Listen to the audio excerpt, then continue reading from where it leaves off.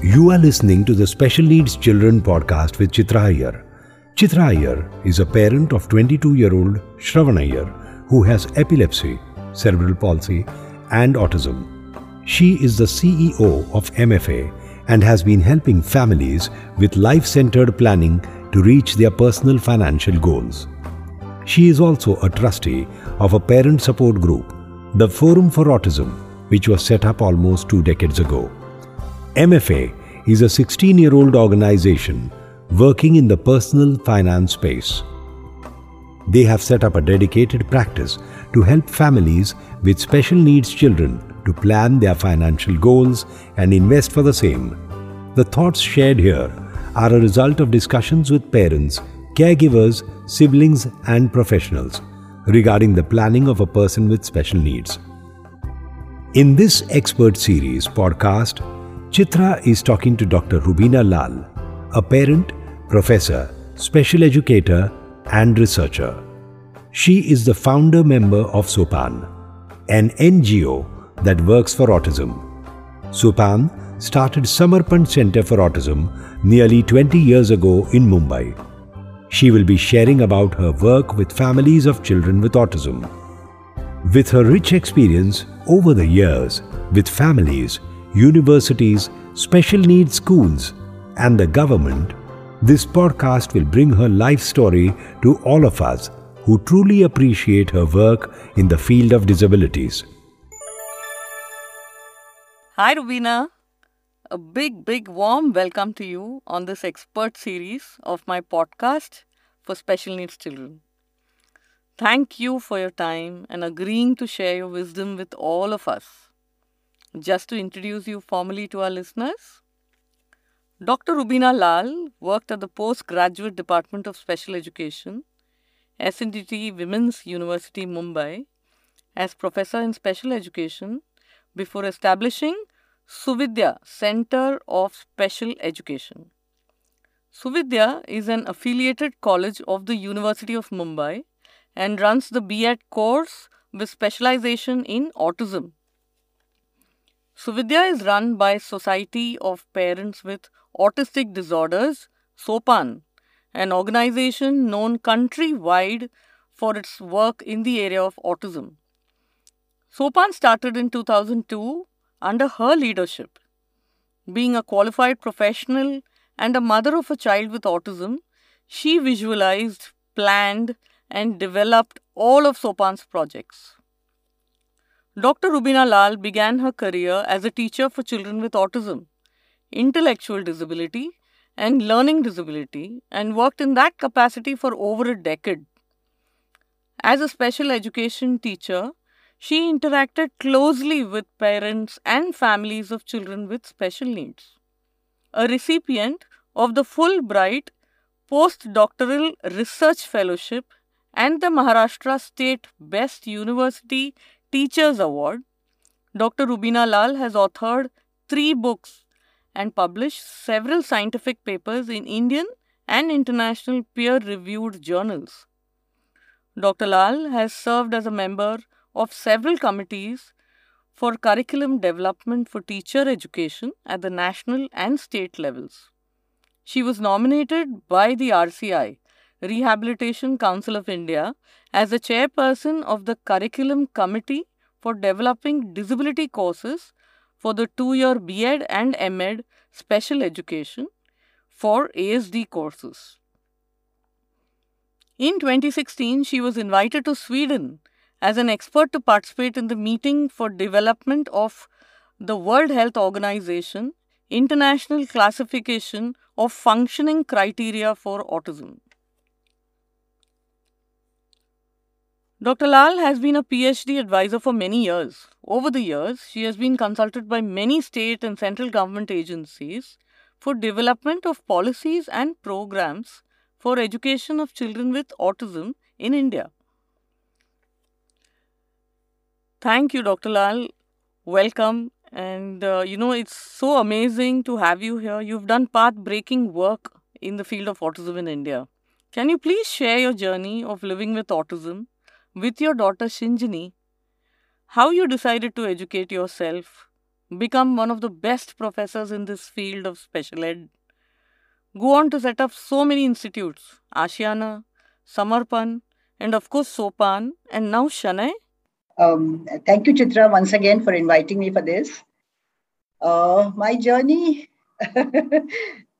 I wouldn't say anything much special there, but it all began, of course, as most of you know, with my daughter, Shinjini, years ago when I had her. At that time, people had no idea about autism, and neither did I, of course. None of the doctors in Mumbai knew anything about it. And yeah, I happened to just learn something about it or read something about it. Used to prescribe to a magazine called Reader Digest those days. And there was this human interest story there, which described a child as Blue Rose, described the child as Blue Rose. And the child Wow. had symptoms which are very, very similar to Shinjini's. And I said, my God, and there they had said that this child had autism. And I said, these are the symptoms which my daughter is showing. So it must be autism. Of course, we're just a parent guessing something. And I would try to say that to the pediatrician who was sending us to all kinds of places for, ruling out Down syndrome and ruling out this, that, and the other. I think I must have done so many doctor shopping, so many places, not doctor shopping as such, but to just find out what was wrong. I knew there was something wrong. But Yeah. nobody would ever give me that answer, that what was wrong, because physically there was nothing wrong. All tests of Down syndrome and all of these came negative. So we were at a, just we didn't know where we were, but I knew there was something wrong there, you know.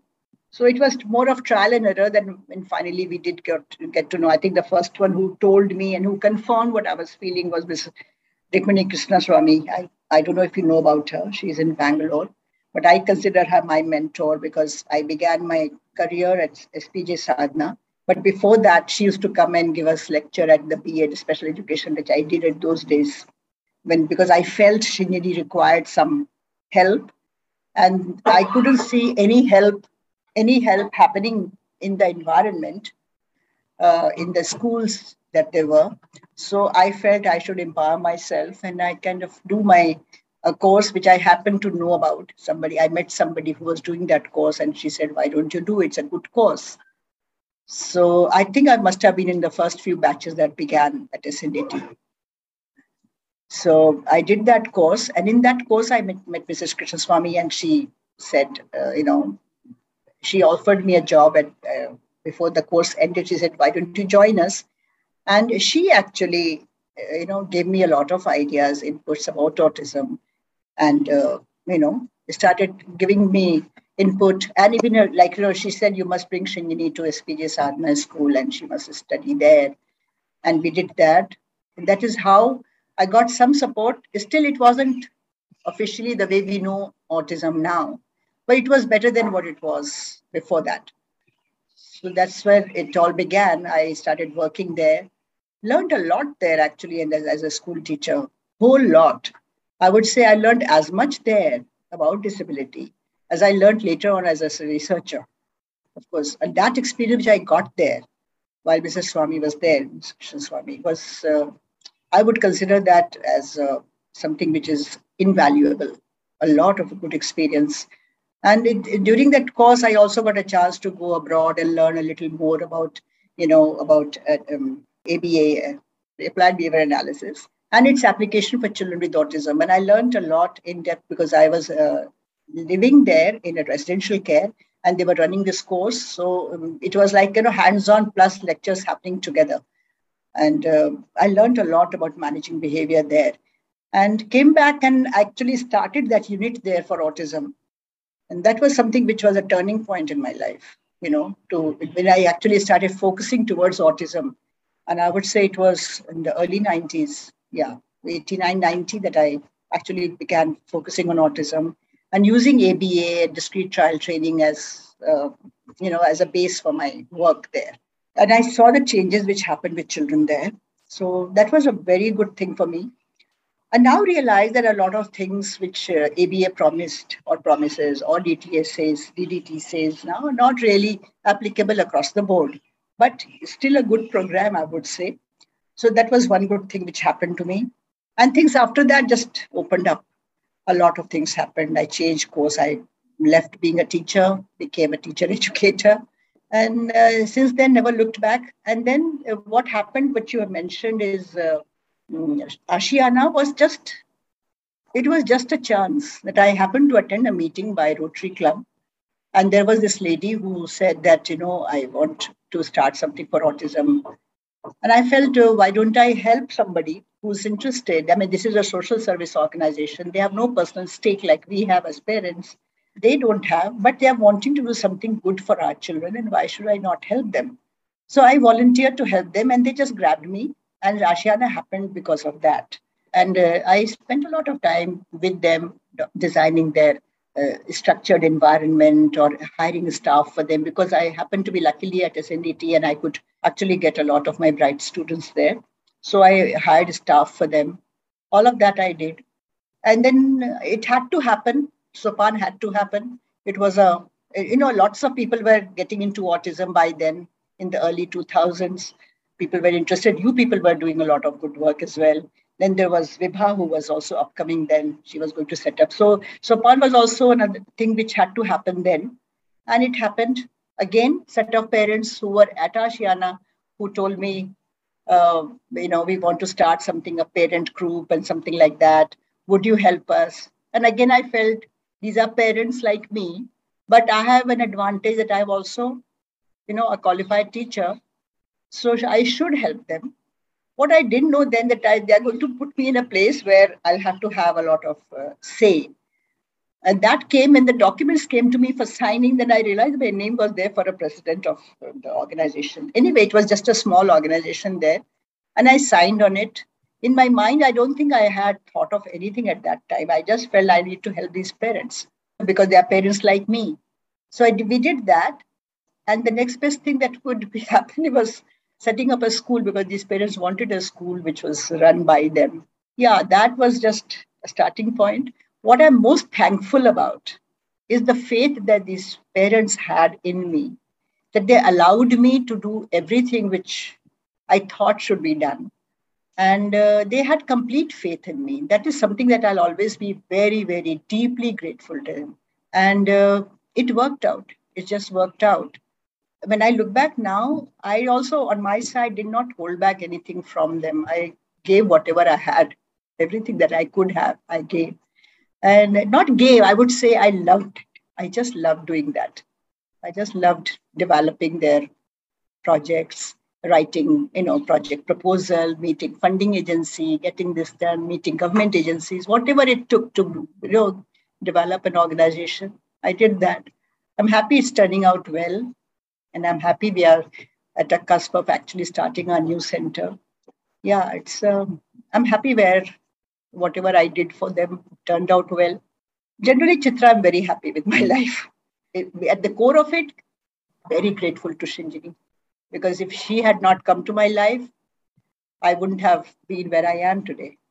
I think all of us believe that. All of us are thankful to our children. They made us who we are today. And I'm especially happy for that. I will ever be. If there is God in this world, she is that for me. She gave me everything that I could ever have. That was lovely, Rubina. Thank you so much for sharing your journey with us. Talking about your mentor, talking about Shinjini, sharing about everything that happened and, shaped your entire path, and how you went on to help so many more families. It's amazing. As an expert in the field of autism, one who has worked extensively over the years with the government and other private institutions, what is a big change that you would say has happened over the last 40 years since your daughter was born? See, lots have happened. I would like to focus on things that have happened. And there are amazing things that have happened in India in the last 30 to 40 years. If you go and see 30 to 40 years, not a big time. It's not a very great span of time. But from where we were in the 80s to what we are now is a lot of change that you see. From not knowing anything about autism, we have thriving centers now everywhere.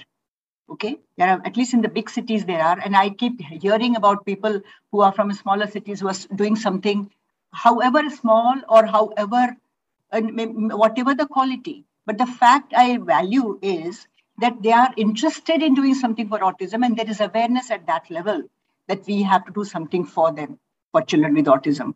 So there is a lot that has happened in 30 to 40 years. That a lot of that change you don't see otherwise in the social fabric, the kind of changes that you see in the disability area. From having nothing, they were in the 80s. I mean, if you look at the 70s, there were no proper training programs. In the 80s, you had set up all the national institutes came up, number of them, and they started. So that was the initiative of the government too. And, national institutes had a huge, big agenda of, human resource development, research, support at grassroots, and so on, publication and all of that. So all these also made a big difference to the way disability was being treated at that time. So the institutes came up, the statutes came up. There was the National Trust Act, the RCI, the PWD, the erstwhile PWD Act. All these happened in the 90s. Then we went and signed documents at the international level. So we were signatory to the UNCRPD. So there are lots of good changes that have happened. And I'm very thankful that I was, we lived in the time that all these were happening. So for a country which is actually a developing country and has huge challenges in terms of population and shrinking resources and corruption and whatnot, wars and droughts and famines and all kinds of things, terrorist attack, to have this kind of movement in one direction is a very positive thing. So I would look at the positive side. It's very easy for us to look at the negative and say much can be done. Of course, there is no end to things being done and improvement. There's no limit to improvement. There's always need for improvement. And I would say, yes, there is. There is a strong need. If you look at it at the national level, the very strong need, people say that policies can be formed only based on data. Right? Government can make schemes and policies based on data. Do we have a data for autism? Pan-India data? We don't have. And nobody has actually bothered to see that in the census, there was a half-hearted attempt in the last census to include autism, but there was nothing like that. It was coming under the category of others. Now, others means what? If people who have a child with autism don't know what it is, they will definitely not give information about it. So that disability is not counted.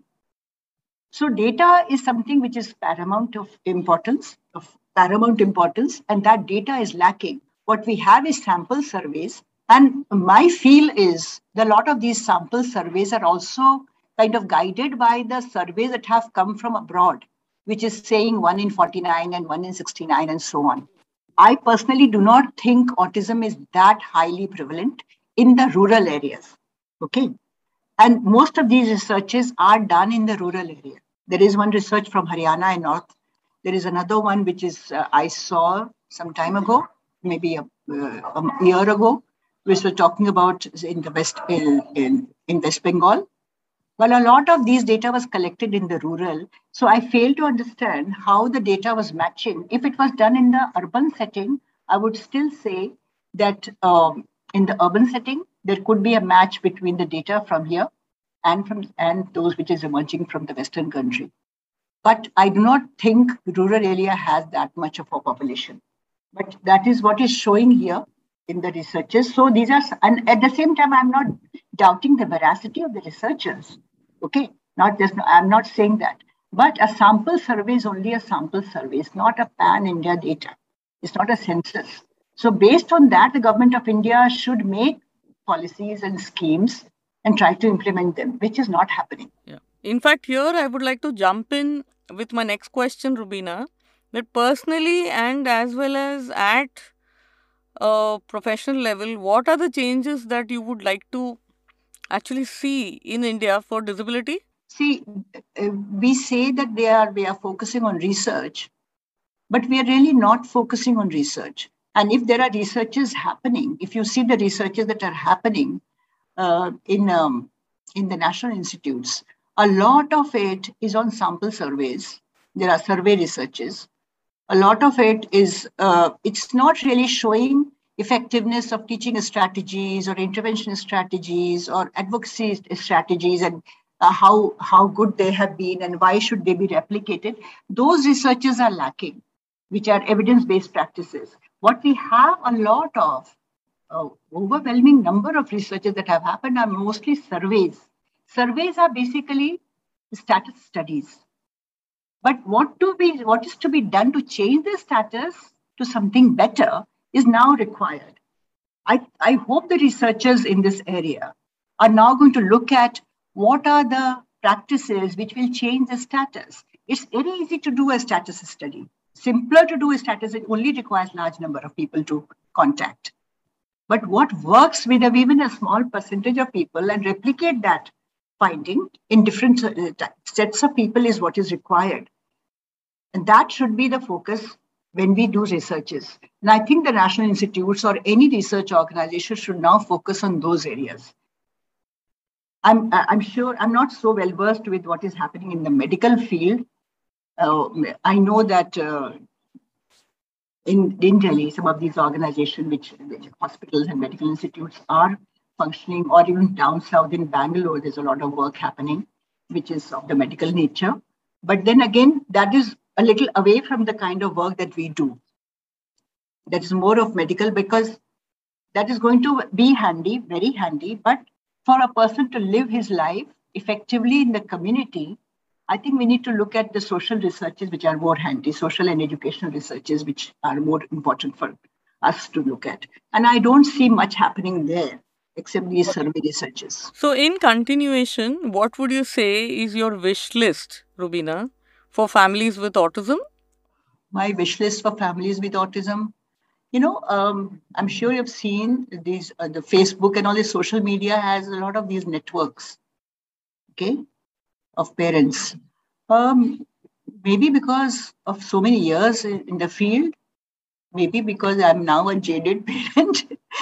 When I go through some of the comments, I find that there's a lot of anxiety which is there. That could be because it's coming to you. I mean, you are experiencing autism in your child, and you've never heard it, were never part of that, never seen something like that, and you are very worried. Or you are getting a lot of information from Google and finding, working out your own, interpreting it in your own way, and you start putting it on the social media. And a lot of times, some parents will say, look, I tried this and it worked. Where it is very good to say that and share what worked with you, there's also a pitfall there that when you say it worked, you are generalizing a practice, which is not to be taken like that. Something which worked for your child and in your environment may not always work with somebody else. But a lot of times in these network groups, if somebody says it worked for me, other people feel that, oh, this is the best way to do this. I think we need to, as parents, we need to learn to evaluate what is good and how much good it is for me and to what extent I can actually support it. If you remember, Chitra, some years ago, there was this big fad of diet therapy. Yes. Yeah. And everybody was into it. Whether they could support them financially or they could support it otherwise, whether it was viable for them to sustain that kind of a thing in their household or not. Sometimes I've heard mothers saying that my child is not supposed to have wheat, so I don't buy wheat now. I don't buy atta, so I don't give it to anybody. Now, and I found those kind of comments very, very, dangerous thing, because you've got siblings, you've got older people in the house who require that, And by just for one child, you're depriving everybody's health. That kind of thing also happened those days. And I think over the period of time, people realized the gain which was there out of diet therapy did not outweigh other losses that were happening. And perhaps that's how the whole thing has died down now. And people now realize that it should be given only to those who desperately require a diet therapy, not as a evidence-based practice for everyone. Okay. Yeah, absolutely. So that is the thing which I'm worried about. These networks are very nice. Such support groups are very good.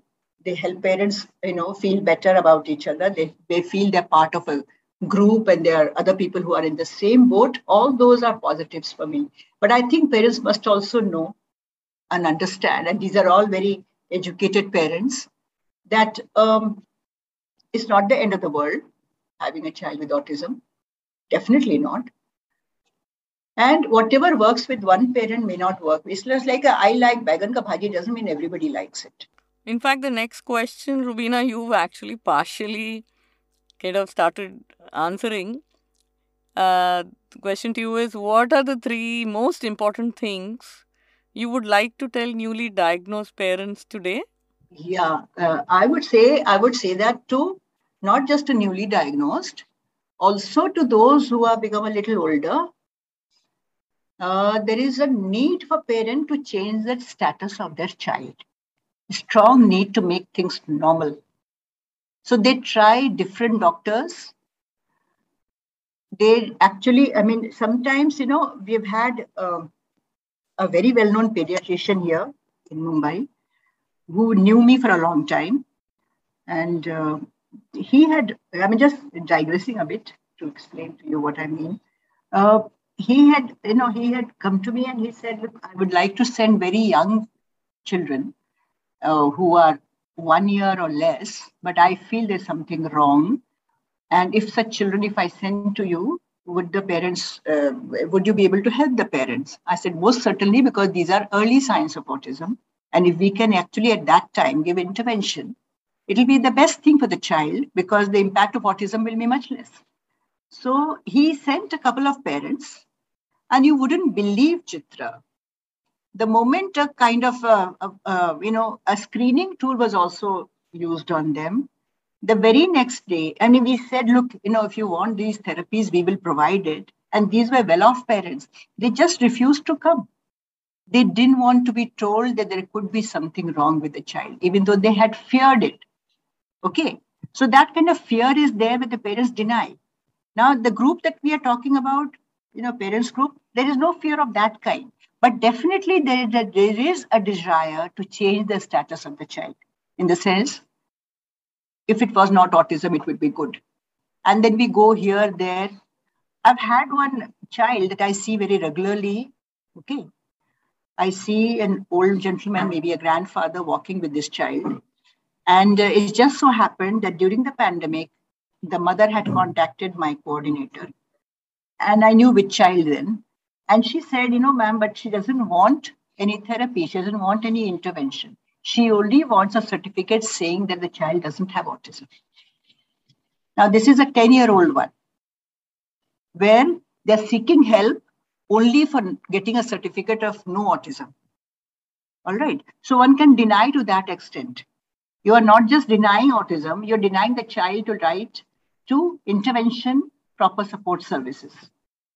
So I feel the parents must understand this is my child, this is my reality. I need to move on, help him live his life, and do things which are good for him. For the older parents also, I've seen that they'll go for one medicine to other medicine, to one intervention, to other intervention, to one operation, to another surgical thing. Nobody wants to know whether the child would want it. If he had a say, would he have said, stop now? But because we are parents, we feel it's our duty, moral right to go for further and further intervention, investigations. For what? Is this a child which matters, not his status? So I feel in my wish list, I wish parents would understand is the child's life which matters the most, not what he is to me, not what he should be to others. Yeah, Rubina, that was extremely touching and so true. Whatever you shared, you have conducted so many workshops across India and other countries as well, purely based on the kind of experience you have, the kind of research based experience also that you have. It has definitely benefited thousands of families. What do you think are the biggest challenges to access intervention for children today? What would you say? I think, see, autism intervention is expensive. You have to accept that. It is expensive because merely because when they are children, they require a lot of structure. And a very structured teaching will require, a smaller group. So the therapy or intervention, whatever you may say, becomes expensive. And it is also essential. The child requires early intervention. Early intervention will have to be given one-to-one. So it becomes expensive. That is, I would say that financial thing is the most important aspect there. It's not that parents don't want to have therapies. They want to give their child the best, but they can't because it's very, very expensive. Whether it's India or abroad. All these years when I was younger, I used to kind of promote DTT, discrete trial training, because I had learned it, used it, found it very effective. But I realize now that I can't really, because it's very, very expensive. Even in India, it will be expensive. And across the board for all children, it doesn't work. It works for very young children with autism. That kind of structure cuts you out from social milieu. So while it teaches you a skill, you need to also have a social milieu to use the skills in. Okay, so autism interventions are expensive. That is one thing which keeps the parents away. And of course, there is also a belief that कुछ भी नहीं हुआ मेरे बच्चे के साथ सब ठीक है. You only look at, and initially the pediatricians also were not very helpful there. They would not know about autism much at that time. And they would say physically the child is absolutely okay. Why is the child not identified very early on in autism? Whereas the soft signs of autism are being shown, I would say from very, very 2 months, 3 months, 6 months onwards. The soft signs are all there. But no pediatrician on their well baby clinic or monthly visit to the doctor's clinic, nobody will say this child seems to have autism or developing something like that or showing early signs. No one, because they don't bother to look at that. They're only looking at milestone physical. And that is all. But soft signs are very much there. In all my training programs, I focus on these soft signs to make people understand that you need to catch it very early. Okay, so I feel that understanding across the medical profession, understanding of autism also will help people do things in the proper way. And accessibility to intervention at a cheaper level will also help. Perfect, absolutely right. Rubina, you have been on various committees that help monitor the services available for our children today.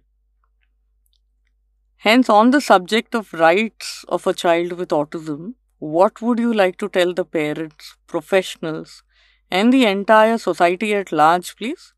I think it's very important. There's something we all talk about, the IEP. You must have heard about it. No? Yes, Individual Education Plan. I think we need to move from there to looking at the person and plan for the person, plan for his future. The IEP generally will focus on what a child can't do. Okay, let's teach that. Professionals also will look at, oh, ये बच्चे का संग ये perceptual problem है, ये attention problem है, this is the memory issue, this is the eye contact नहीं है, and all of that. Nobody actually sits with the parent and asks, okay, tell me what he can do very well. Parents will have things to say when you ask them that way. I think we need to build our training program on those strengths and develop capacity rather than find faults, deficit, things which are not there. So I would say even parents can focus on things. I mean, it's amazing the way the children with autism can, arrange things in order, remember things. I think these are things which we overlook. How they can do things in the right, in the right sequence and remember the correct order of things, organize themselves. These are some of the things that we need to value, which we don't even bother about it because we are so worried about the challenging behaviors and so on and so forth. Even the challenging behaviors. If you understand about autism, you will understand that these behaviors are not challenging. These are something the child cannot help. He's having a discomfort somewhere, and because of that, and he's non-verbal, he's not able to say what he wants to say, and he's not been given any alternative means to say those things. There is no other system that we have taught him. We've focused only on verbal or oral approach, and so he has no other way but to throw a tantrum or throw things around or push somebody when he actually wants to have something, because that's the only way he gets attention. So I think we need to look at things a little differently. If the child requires another means of communication, be happy to give it. If the child is small, he will, with intervention, develop oral spoken language. If he has the ability, he will develop, and then he will himself not use the alternative means of communication. But in case that doesn't happen, he has the alternative means of communication to fall back on. I think as parents, we need to look at that. As professionals also, we need to look at that. I don't think training programs are focusing on development of social and language skills, because these are the core areas of deficit. Instead of that, if you go to an inclusive school, you see them teaching academic skills so much and ignoring the social behaviors. With the result we've had when we have our IT training program, we have school pass outs who come there and they don't have basic social skills, but they have finished their 10th standard. So that ability has been tapped, but a very important ability which should have been actually developed has been ignored completely. So we need to have a focus which is, more holistic, because social behavior and living is important for living in in a community life. Absolutely right, Rubina. You have been guiding a lot of parents on future planning when the child becomes an adult and everything changes for the family. What is the advice that you would like to give young parents to start thinking in terms of future planning, including finances for their children? I don't give much advice on the financial planning because I don't think I'm that kind of an expert in financial planning so much. Yeah, I understand. But yeah, one thing which Chitra, I'm very keen on, it kind of, uh, it could be completely against thought process of a lot of people. And while I respect their thought process, I do believe a lot of parents want residential care. I know that. Okay. Everybody has that worry in the heart. What is going to happen after me for my child? So residential care appears an answer. To me, though I respect that, and I feel residential care is an option which should be taken as the last one, in the sense that if there is no other way, if the parents are dead and there is no other person who can care for this person with disability, or the parents are incapacitated, have become too ill, too old to care, then also there's an option. But I am not for people with disability to be put away just because there is a residential care available. Because to me, all these 30, 40 years that I've spent in the field of disability rehab, I feel it negates the money, the time, the effort, the energy that has gone in to develop this field. We spoke about what has happened in India in 30, 40 years. I think it negates everything, whether it was public money, private money, personal money, whatever, it negates because we always had the choice of a residential care. Why should we go through the whole process of rehab, teach our children, fight for inclusive education? I know Forum has done that. You know, how much you all have worked towards inclusive education, that child should be there. But at the end of it, if the parents are saying, I think in residential care, then the child need not have gone to any school. We need not have created all these facilities. For what? So much of CSR money has come to SOPAN also. And if we give advice, okay, residential care for your child, that means we say the child is still not fit to be in the community. I think we need to create within the community certain, pockets of support so that the child is retained there. Not saying that if there's no other option left, you need to have. But what is happening, Chitra, is the more residential cares are created, the more options there are to parents to put away their child.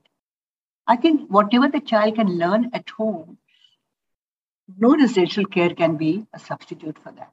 It can only provide care. It provides shelter. It provides food. It provides, looking after. So I think as long as possible, I mean, sure enough, put a child in residential care if he's in the 50s and requires much more support, difficult to give at that age. I'm for it. It's just like, my belief about hysterectomy for girls. I would not want to have that just because it makes the mother easy to take care of. I would not want to, because if I was that young person and if I had a voice, I would not want my my womb to be removed just because it was convenient to somebody else. That decision had to be mine, and I've respected that for my daughter. Not gone for it. Recently, she did have some health issues with that, and I still asked the doctor, is there an option for her? I don't want hysterectomy. And he gave me an option. So I'm just sharing that even though I'm much older now, it's difficult to take care. But I would not want that to be done to her body when her body actually doesn't require that kind of an operation. So options should not be there to convenience other people. Options should be there to convenience the person himself. To me, residential care right now is not the option. It should be an option when you are aging. Like a lot of people are now going to age-old home when it's difficult for them to take care of themselves. So that option is there then. But we see young children going away. That is something which I personally, I respect the people who are doing it, but I personally would not want to. At Shanai, we have not wanted to do that. In fact, I was about to ask you, what are you doing now, specifically about Shanai? Can you please share with us? Shanai is actually having 3 different things. One, of course, is that we are replicating the services that is there at Samarpan. So it's a service for autism there, school and training unit, all the therapies, etc., early intervention, everything. And of course, we have a respite care where we will take people for a month, maybe less, whatever. People will come, spend their time 24/7 by the time they're there, but it's not a permanent facility for anyone. Okay, it's for respite to parents in case they have other commitments, which are important commitment, or they just want to have time off, maybe to take a vacation or whatever. They can put their child in our care. Shanai is at Panvel, New Panvel, in the west, Panvel West, Khanda Colony, Sector 7, at plot number B18. So the unit has, we've hired staff now. We will be functioning properly after Diwali. So the school will start. The respite care center is all set, is all ready, but we haven't hired staff for 24/7 warden and a caregiver. And so we'll hire as time goes. But then it will not be a permanent residential care for anyone. We don't want to provide an option of leaving their child there. That is, I'm not disrespecting anybody else's thing. This is what I felt, and Sopan respected that. It's an 8-bed facility whereby we will have people coming who need care for a short period of time. And then we have the college that we will move there. We plan to move Suvidya there. Are you planning to scale up here beyond 8? Not right now. Maybe in future sometime, if at all. But not now. It also costs money, Chitra. It's not I totally understand. Luckily, you have a brilliant team and you're so blessed with all of these people who have supported you. We were lucky to have got this. We were lucky that Sidco allotted land to us. I think we've just been, we've been lucky, I think. God willing, things go well. Thank you so much, Rubina, for sharing your journey and your story. It was really amazing listening to you. I really appreciate you sharing your life's experience in this short time. And I hope this podcast will be heard by many to listen to your thoughts and understand the efforts that need to go in for a better future for our children. Thank you very much. Genuinely appreciate you for sharing so much with all of us. Thank you, Chitra. You were listening to the Special Needs Children podcast with Chitra Iyer, the CEO of MFA and a trustee with the Forum for Autism. If you find this podcast relevant and interesting, it will be great if you leave a review, share, like, and subscribe. You can also let us know if there is any specific topic that you would like us to cover.